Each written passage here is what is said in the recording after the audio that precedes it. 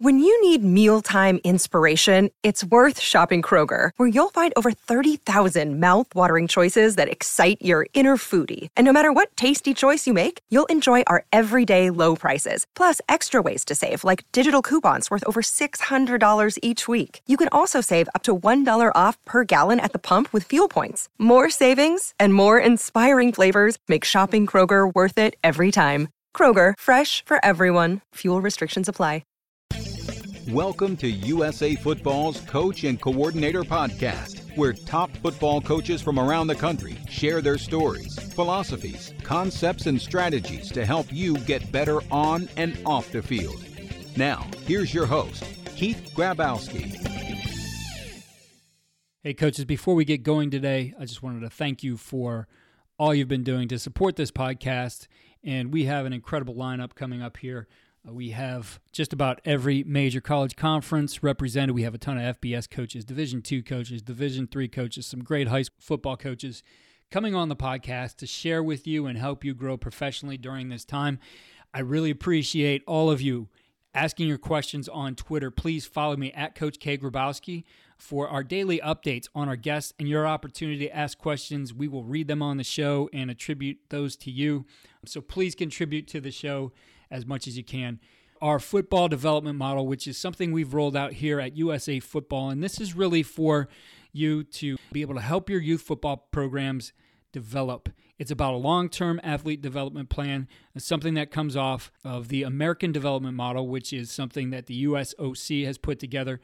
The idea is that we're able to teach skills in a progression starting at the youngest ages. We're also looking at the different game types we have, whether that's flag, which is non-contact, limited contact games like padded flag or tackle bar, and full contact, and the right progressions for contact teaching there as well. Be sure to check out all we do at footballdevelopment.com and check out what we're doing with the FDM, the football development model, at usafootball.com/FDM. Welcome to the Coaching Coordinator Podcast. I'm joined today by the former director of operations for the XFL, Sam Schwartzstein. Sam, it's great to have you here, and I'm excited to talk about innovation, really, and the approach you guys had to the XFL, which I think a lot of us who are watching it are disappointed that it went away, but we're in some strange times here, and we'll see what the future holds, but I think you guys did an incredible job. Thank you. It means a lot. It was for football fans. My goal when I took the job was to push the game forward. I think we had, but there's a lot left on the table. But I'm one of 17 million people out of a job right now, so it's not, in the grand scheme of things, not too big of a deal. Right. Well, talk to us a little bit about how you got to that job. I know you played at Stanford, but you share with me a little bit at least of that progression and that pathway to the XFL. Yeah, so I played football at Stanford. I was in the class of 2012 or 08 coming in, graduating class of 2012. Played with a lot of great players. I was the center at Stanford for the Fiesta Bowl and the Rose Bowl teams. Was able to get my master's while there, focused in media studies, but was focused on virtual reality. So always had a tech background of wanting to get into tech. Worked in Silicon Valley after school. I got cut by the Chargers and was kind of done with football. Worked in Silicon Valley for years, building products for a company called Chegg, which a lot of college coaches, your students probably are using Chegg to help on their homework help. I helped build out a lot of those different aspects there. Was really focused on building unique projects, solving problems quickly with testing. So that was a big aspect. Now, when Oliver Luck took this job as the commissioner, I'd known him from playing with Andrew, being close friends with him, being able to go to games in Indianapolis with Andrew. And he said, I want you to provide the same mindset you do in product development for Silicon Valley as you do for football. So let's bring that over. Let's not just throw things on the wall and expect them to work. And let's not just have a mindset, but use what the principles are, which is build, test, repeat. So build, talk to experts, get their ideas, get what they want, talk about what problems are really actually trying to solve for, have data to back all of it up, and then ultimately test in the field. Our principles where we need to test twice, have a rule test positively twice live before we ever put it into the game. And so being principled, having mindset, learning to block out the noise, learning to block out fear, which a lot of football, as you go coach know, there's fear. What might they do? and focus more on what is actually, my job was not to speculate on what might happen. My job was to go out there and test it and make sure I understood it. And boy, there's a lot of areas I want to talk about here, because this is, an innovative approach to the game and how you were looking at it. And you started to share with me a little bit before we got going about looking at blitzing, right? And the success rate compared to the NFL and what you were able to do in that regard. Kind of a different approach, as we've seen in previous spring league with the AAF, the idea of restriction of blitzing, where you guys took a different approach to that. Yeah, and so I think for me, always focus. What makes life easier for me is know who am I serving. And I was serving the fan the entire time, right? This was a game for fans. This was a game for fans. Players and coaches were then benefited in that order from what our rule changes were.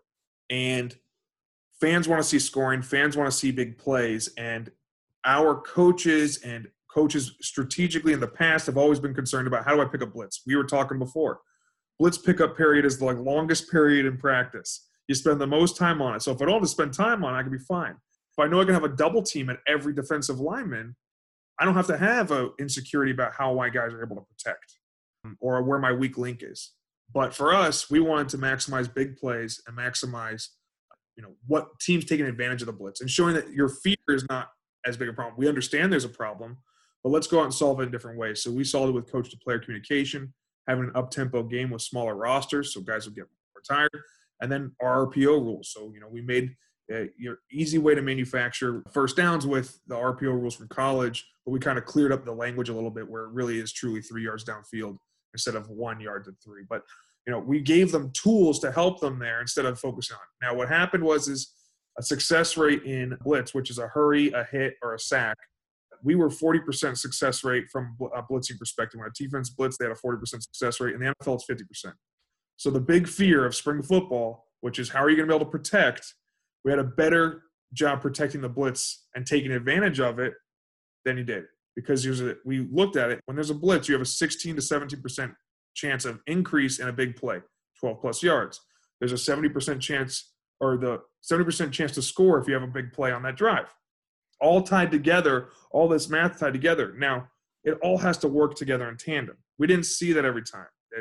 DC had 12 or 20 big plays against LA, and they lost 33 to 7 or something, 33 to 9. So it's not always a correlation, but the teams were able to take advantage of blitzes in unique ways because of the tools we gave them instead of restricting them. Football is about taking advantage of bad situations. Yeah. So I'm interested in that, and we do have a big high school coach and college coach audience. How do we take that learning, which you guys were able to do, and that success rate? Because I think if you told anybody out there, hey, you can be 10% better at either exploiting or stopping the blitz, they'd be very interested in that. So we don't have all of those rule accommodations, but if you were to think that through and say, okay, what did we learn? What's the takeaway that other people could apply in the future? What would that be? Communication is key. And knowing how to take advantage of situations with unique players is the best way you can solve these problems. Now, I didn't call a single play in our league, but I got to see how teams were able to use our coach-to-player communication, which is much like signaling in college football and high school football. I played in an air raid run-shoot style at South Lake Carroll in Texas, and we would do a lot of line of scrimmage checks. Now, sometimes that can get overboard, but I think if you're able to utilize communication so that everyone's on the same page, that'll make you right a lot of the time and get you in the right spots to be able to take advantage of it. And also, don't be afraid of those situations. If a team likes to blitz something, do it. Get to the line of scrimmage. Let them show their hand. Use the field. Now, we did we did pro hashes, and we bounced around a lot of college hashes. I like college hashes because when you're in trips, they have to show you what the hell's going on. Right. Versus in the NFL, it doesn't matter. But also, Ed Reed didn't play in the XFL. Ed Reed can't top the corner to the boundary and still cover the deep middle. We didn't have that safety. Kenny Robinson maybe, but we didn't really have that. So I would say just utilize communication as much as you can.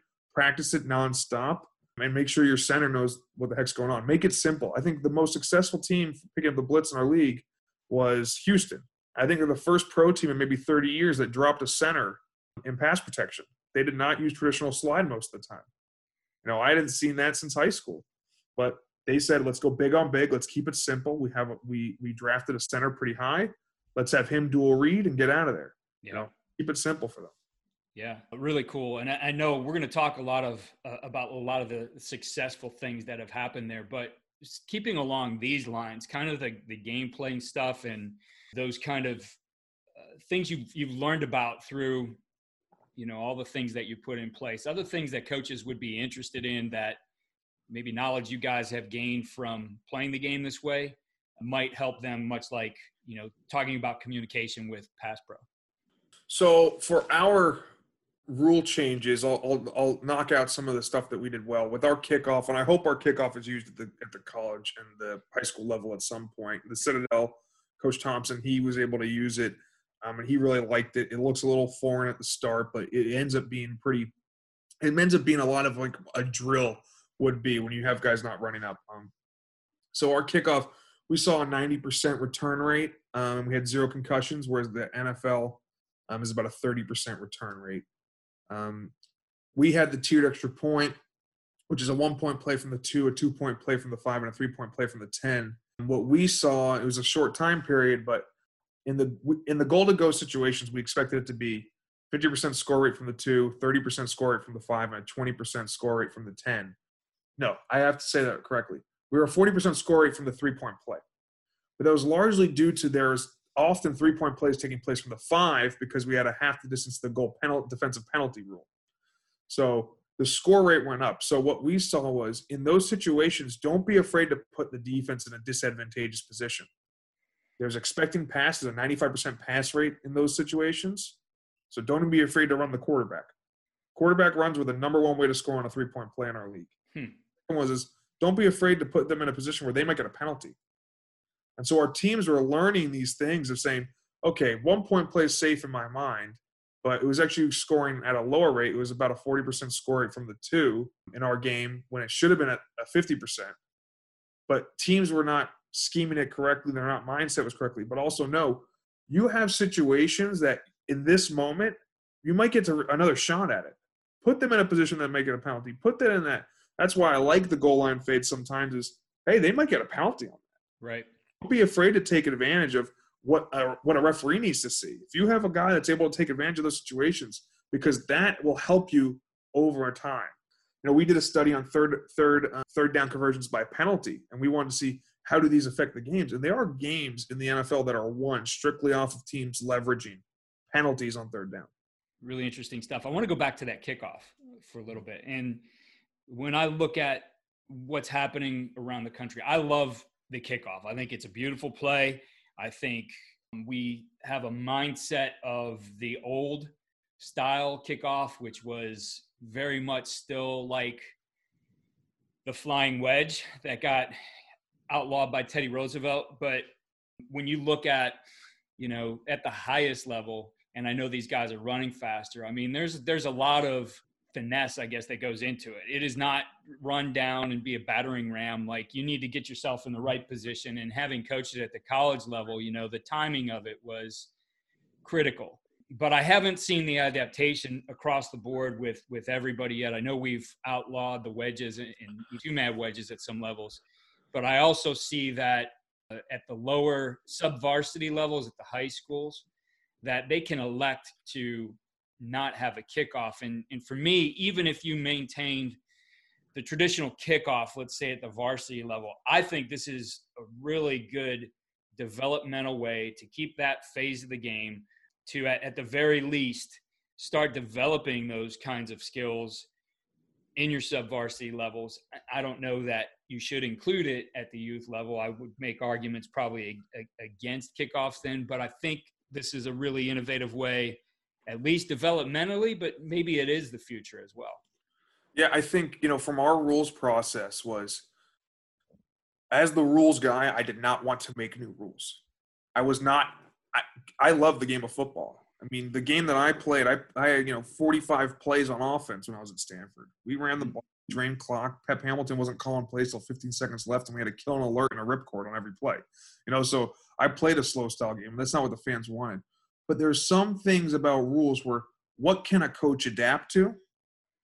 And what do you have to make a new rule because they'll never adapt? And that was our focus. And kickoff was one where you could never inherently take out the risk of a 35-yard run-up. Nothing we did. A team was going to try and battering ram. I know you talk about finesse, but some team was going to ruin it for everybody else. Right. And so what we did was we created the new kickoff to kind of say, hey, there's no chance for a 35-yard collision now, right? Where someone doesn't know it's coming. The returner might, or a coverage guy might beat a returner clean, blocker clean, but the returner still can see it coming, right? We've now eliminated that part of the game. And we believe that the only reason why we start 10 yards apart before the kickoff and then sprint 35 yards is because of the surprise onside kick, right? Because if you watch the clip, when the ball's caught, they line up exactly where we put our players. That's how we got it. We watched kickoff and paused the film when the ball was caught, and they end up at the 35 and 30 facing each other. So we looked at onside kicks. Okay, it's 1% of kickoffs. Now let's go, when you line up an onside kick and it's this known onside kick situation, we're in a completely different formation.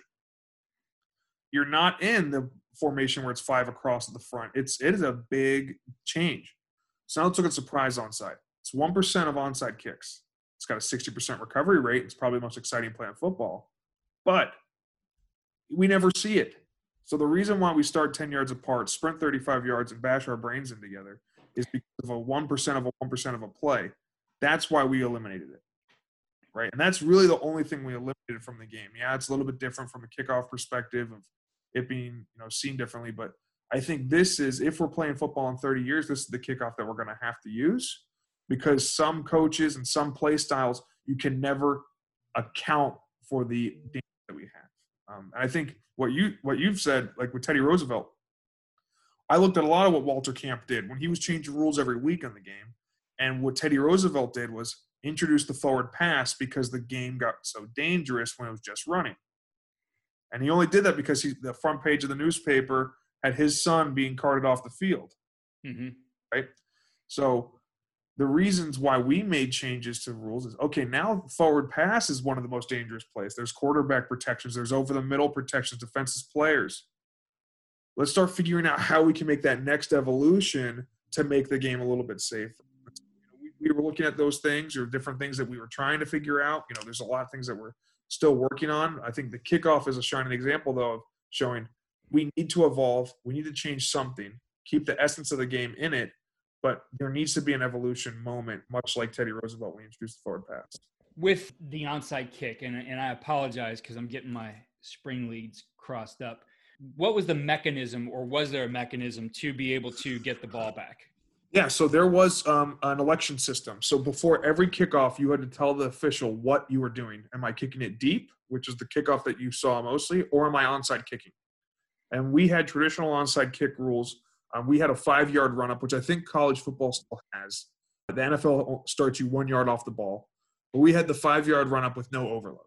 So with those rules, we expected about a 9% recovery rate, which is very similar to the 4th and 20 or the 4th and 12 situation. We looked at that.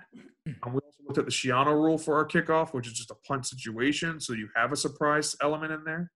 But what happened was the AAF had a spring game, or that's not a spring game, exhibition game, and a team had a 12-yard drive or 12-play drive to get down to the line's score. They had to go for 2, so the O-line's still playing full speed football, not the half speed kind of that you have the guys take plays off on kickoff or field goal. I know coaches are going to be mad, but guess what? Us fat guys, that was a playoff kind of. And then they had to go straight to an onside play and then straight into another drive. So now you have 320-pound linemen on the field for 25 straight plays. And that was a safety hazard. That's why I believe you shouldn't do the 4th and 12 or 4th and 15 onside kick attempt, because those guys need to get off the field. They need to get a break.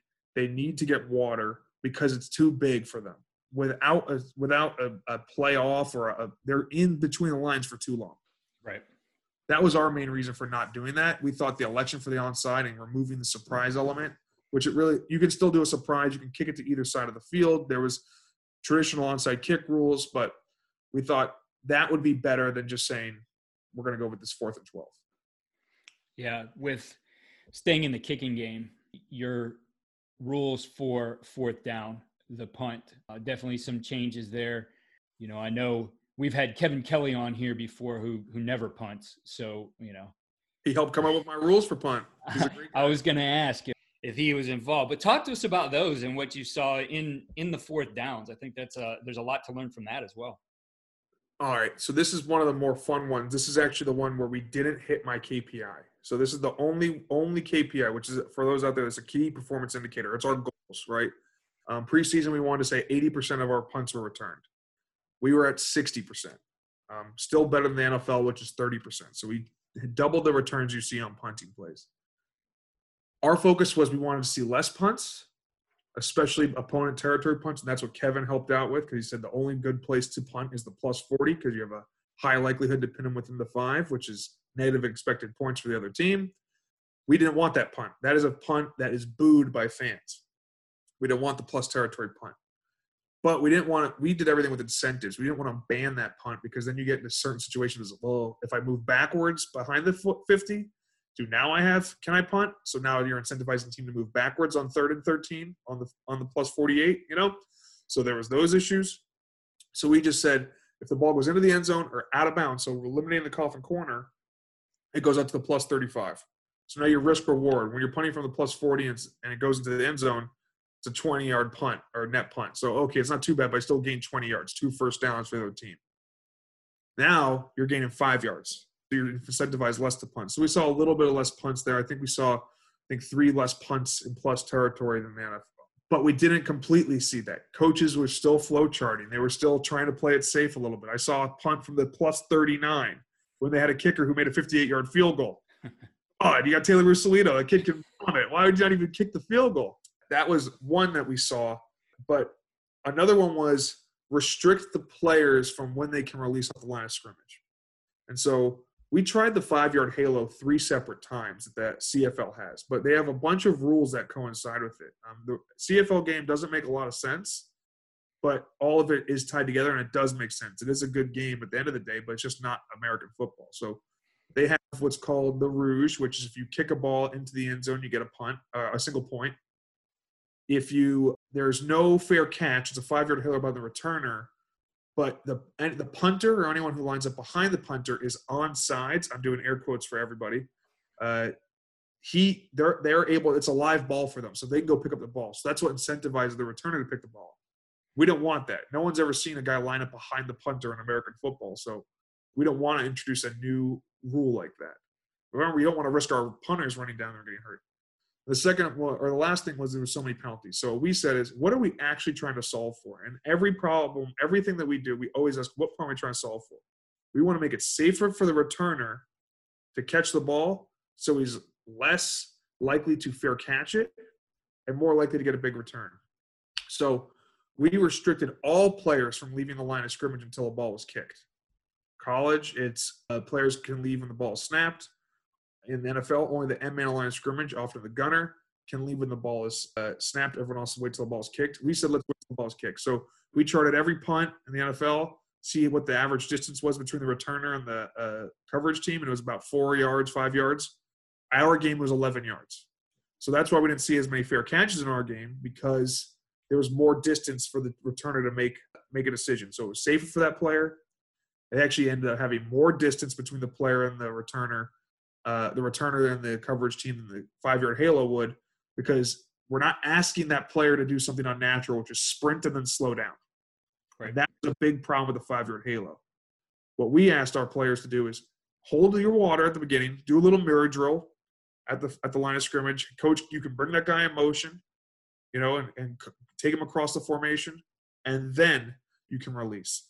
And it really was a helpful play for us, and we think it was safer. It also eliminated the need the shield punt, which we think is an unsafe play in college football. You're asking guys to stand still and take a guy running full speed into them. It's much like the wedge. Not as much distance, not the 35 yards that you get on kickoff, but that was a big deal for us, was to eliminate the shield punt as well. The gameplay, you guys created probably a bit of a more exciting game because there wasn't the stoppage in between.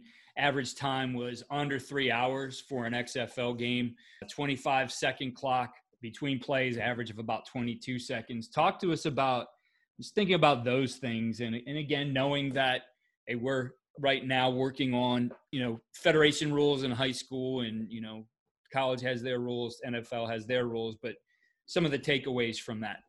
Yeah, that was my baby. That was one of my big, things that it was going to be really hard to solve for, because we did hire Pep Hamilton and we did hire traditional West Coast coaches. And how do I get them to move at an up-tempo pace, the college pace, or the air raid or the run and shoot, where, I watched film, UCF was running a play every 4 seconds. That's the fastest I've ever seen a team run. You can't sub, right? So you have to do some unique things. But we looked at all game data from the NFL and tracked what's the fastest they can go and what is the average time. And we actually, between plays, and they're 31 seconds.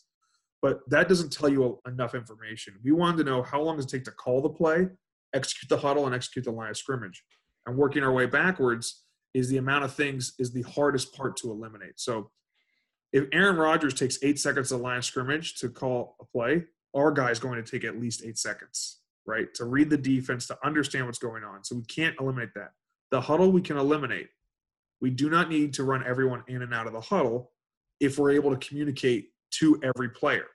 So we put headsets in every offensive player's skill position player's helmet, because those players are the ones that move. We at one time had it in all players' helmets, but the 5 linemen, they never sub really, and they're always in the same spot on the field. They're always next to the quarterback. So they don't need to get that extra information. It was a cost-saving measure for us, and they didn't need to actually get that to speed the game up. Then when all those skill position players have those headsets in, they get the information. Now, we know that you can use signals and give them all the same information. Well, between stealing signals and not looking like professional football, because you don't see that in the NFL, we invested in coach-to-player communication. Signaling 31 and having them look at a wristband takes them about the same amount of time as hearing in your helmet. But we want to do something unique, be able to give something to our fans that was more up-tempo, and that access was actually exciting for fans to have, that communication. So that was a big one. And so what we did is, by eliminating the 4 seconds it takes to operate a huddle, boom, we can take that out. Then now we're telling our coaches, you have to call the play faster and get it in. And you have to know when to sub. And by having them have these rules, Coach Hamilton, Mark Trestman had these rules in their head starting February of 2019. So they knew once they got hired on, I'm going to have to change. So 2-jet scat is just called odd or even for Pep Hamilton now, right? You can eliminate some verbiage for the quarterback to be able to communicate. Like, there was things that they had terminology-wise they could have. So when we got this play clock, we first ever tested was a 25-second hard play clock, end of the previous play, much like college football in the NFL's 40-second play clock. And we only had 6 delay games and 86 plays with our teams in Mississippi. Both run up-tempo. We tested with Mississippi Gulf Coast Community College, great people there, and Pearl River Community College, great people there. And they were able to run up-tempo. But I had to then give more time for our coaches. So we had a ball spotting official. We now started the play clock on the ball spot. By having a single official, I could control that amount of time. So we tested 5 seconds to spot the ball, 10 seconds to spot the ball, and ended up on the 7 seconds to spot the ball. Now, if you understand originally, 31 seconds is the average play time in the NFL. We had a 32-second play clock. So God forbid, if we're moving at a slower pace, if we're moving at the pace that the NFL is, we still have enough time to execute our play. And so it was that mindset that, now what do we do? Now, if I went to next year, we were going to have a 20-second play clock that started on ball spot. Because I got my coaches to understand how fast they can go. But I was still 6 plays less than I wanted to be, or fewer than I wanted to be, than the NFL. Because the only way to count for good scoring is to have as many plays, because you don't know when the scoring play is going to come, so have more plays. Chip Kelly's mindset. Just keep running plays and you are going to score. Don't know when it's coming, just have more plays. So that was kind of our mindset of how do we get to the same number of plays in the NFL so we can assume we'll have the same amount of scoring. So a big part of that, just hearing the takeaway for our coaches out there, is finding a way to condense, to cut down, to how much verbiage do you really need as you set up your structure. That's a big part of it, right? So even if you are hand signaling, that would be a big part, being able to take those kinds of things out. Absolutely. And just being multiple, I think having multiple cards for the game and you're able to call the same numbers so you don't have to hit it, but like, why not change wristband cards every series? Mm-hmm. Right? There's different ways that you can do it to where you can use the same signal if you're using certain numbers, but you can signal it differently, ways to cut down that timing. And from when I played center, people always say, well, center is the hardest position on the offensive line. You have to know so much. To me, it was the easiest. I learned half the playbook because the right plays and left plays are the exact same for me. And I do all my thinking the week before. I know they're going to play a 25 under. They can run these blitzes out of it. I already have that ingrained in me. So I'm flow charting once I get onto the field, right? So how can you leverage this week of preparation to get to the game to limit all of your thinking and the hard things that take place on game day? Yeah, it makes a lot of sense. Looking at another one, the meaningless play, right? Definitely down. NFL being 7%, you guys were at 2.7%. Talk to us about that thought process, because I'm sure it's not something that happened by accident, because as we're hearing, all this is very intentional and well thought out and researched. Yeah, so meaningless plays, I have to define that for you. That's a play where – this is going to get scientific, but I'm not that scientific. Ballistic movement of the ball where there's no action on it. So the ball moved, and so like a kickoff that goes out of the back of the end zone every time. That's a meaningless play. Why did we not just start the ball at the 25? Well, for our reasons is because the closer you start to the goal line, the opportunity to have a touchdown return, that's increases scoring. You'll see, that's always something that we talked about. But a punt where it's a fair catch or goes out of bounds or is a touchback, that's a meaningless play. An incompletion is not a meaningless play. Action took place on that. So we were really looking at touchbacks, extra points that were converted at a 94% conversion rate. NFL had a 99% conversion rate on their single point extra point. They moved it back to the 15. They had a 4% or 5% decrease. So it became a 94%. I don't know how many people gets pats on the back for a 55% increase in their job, right? So that's a play that was our fans in qualitative research told us that that's a piss break, for lack of a better word. I can go to the bathroom. I don't have to watch that play. And so that's what those plays. So we eliminated all those plays where there was like a 90+% chance of something not happening and eliminated those. So meaningless plays for our game were touchbacks still on returns, kick returns, and fair catches, and then we eliminated the entire meaningless play of extra points. The whole process, I think you guys use, and it does remind me a lot of Kevin Kelly, right? And how he's come up with his out of the box type of thinking, the analytics he uses, the way that he operates in his program, and he's made it distinctly Kevin Kelly, because I know people have tried to copy him and probably bigger than anything didn't ingrain that in their culture for people to understand it. But, you guys definitely were building a lot of this into your culture. So just thinking about this, though, the big takeaway from the XFL and, at least right now, not a plan for the future, but what can we learn from this as coaches, I guess, within our own small programs, but I think in the bigger picture of football as a whole? A book that resonated with me incredibly and a lot of my mindset about how we approach this game was by Doug Farrar, called The Genius of Desperation. I recommend every coach read it. It's about how each team, each big exciting change in football strategy came because they had a problem. The West Coast offense was invented because Bill Walsh, quarterback in Cincinnati, hurt his shoulder. He couldn't throw deep, so they had to find a way to integrate every player into the offense. Approach hard problems as an opportunity for greatness. If a team is doing something that you cannot beat, find something around it. We used to call it the Kobayashi Maru problem from Star Trek. Yep. He couldn't beat the test, so he changed the test. That's how you have to approach it. Find that issue. And that's what, to me, makes it so beautiful, the game, right? You'll see, when I watch Kansas City Chiefs play, I don't see the same types of things that when you watch the Niners play. In that game, the Niners are concepts built on top of each other. You're going to see some in the first quarter so that you see some in the second quarter and third quarter. Kyle Shanahan has built in his in-game adjustments from the previous week. I don't see concepts that much in the Chiefs. They have plays that are specific that are going to beat you, much like Kevin Kelly. He's going to have a play drawn up for a specific situation that will beat you on that time. He's going to leverage talent in that situation. Both these teams who have an amazing talent, they are able to solve things in completely different ways, but use what issues that might come up, and they approach those problems with a savvy. Do not get stuck in your ways. Do not be, well, this is my concept, this is what I do, and this is how I leverage it. No, you will have to change. The game changes every single week. Embrace that opportunity to do something big. That's how we approached it. The last one that you list as an accomplishment in the LinkedIn article that actually brought me to is the giant beer snake. Now, doesn't apply to many of us as coaches, but I think it's interesting enough to talk about here. Vince told us, asked us, what's our job?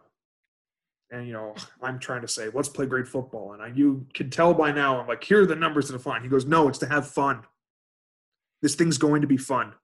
Fans are going to have fun. Let them have fun. I got yelled at we threw a flag on a guy for taking his helmet off when he was celebrating. Well, it's dangerous. It was his third time doing it, and so we gave him 2 warnings, and Cam Phillips had his hat trick, so he kept taking his helmet off. But it's about having fun, and that's what the beer snake was all about, was our fans are just as much rookies as everyone else is. We're all rookies here year one, and the fans are able to make up their own traditions and do not stifle them, right? Do not close them down. Week one, we didn't have cups. It became a health and safety issue, right? We need to have cups because it's a risk of having the can thrown in. So then we got cups, and that's when they came up with the beer snake. Now, they're done other places, but you have security come and take it down. No, the fans are as much part of this game as we are. You've never been to a professional football game in a stadium like Audi Field. You're right on top of the team. There's 16,000 people, but it feels like there's 100,000 there. And it was a beautiful moment to be a part of because the fans made it up and the league embraced it, which you don't get other places. Well, very cool. I love all that you guys did. I love the innovative approach. I do think, as we talked about through this podcast, definitely a lot of takeaways from us who still are in the traditional rules, but a lot to learn from what you guys did. And I appreciate you coming on this podcast and sharing that with us. Awesome. I do have to ask, though, I still have my product development mindset on. I still hope that these rules are able to be continued out at the higher levels.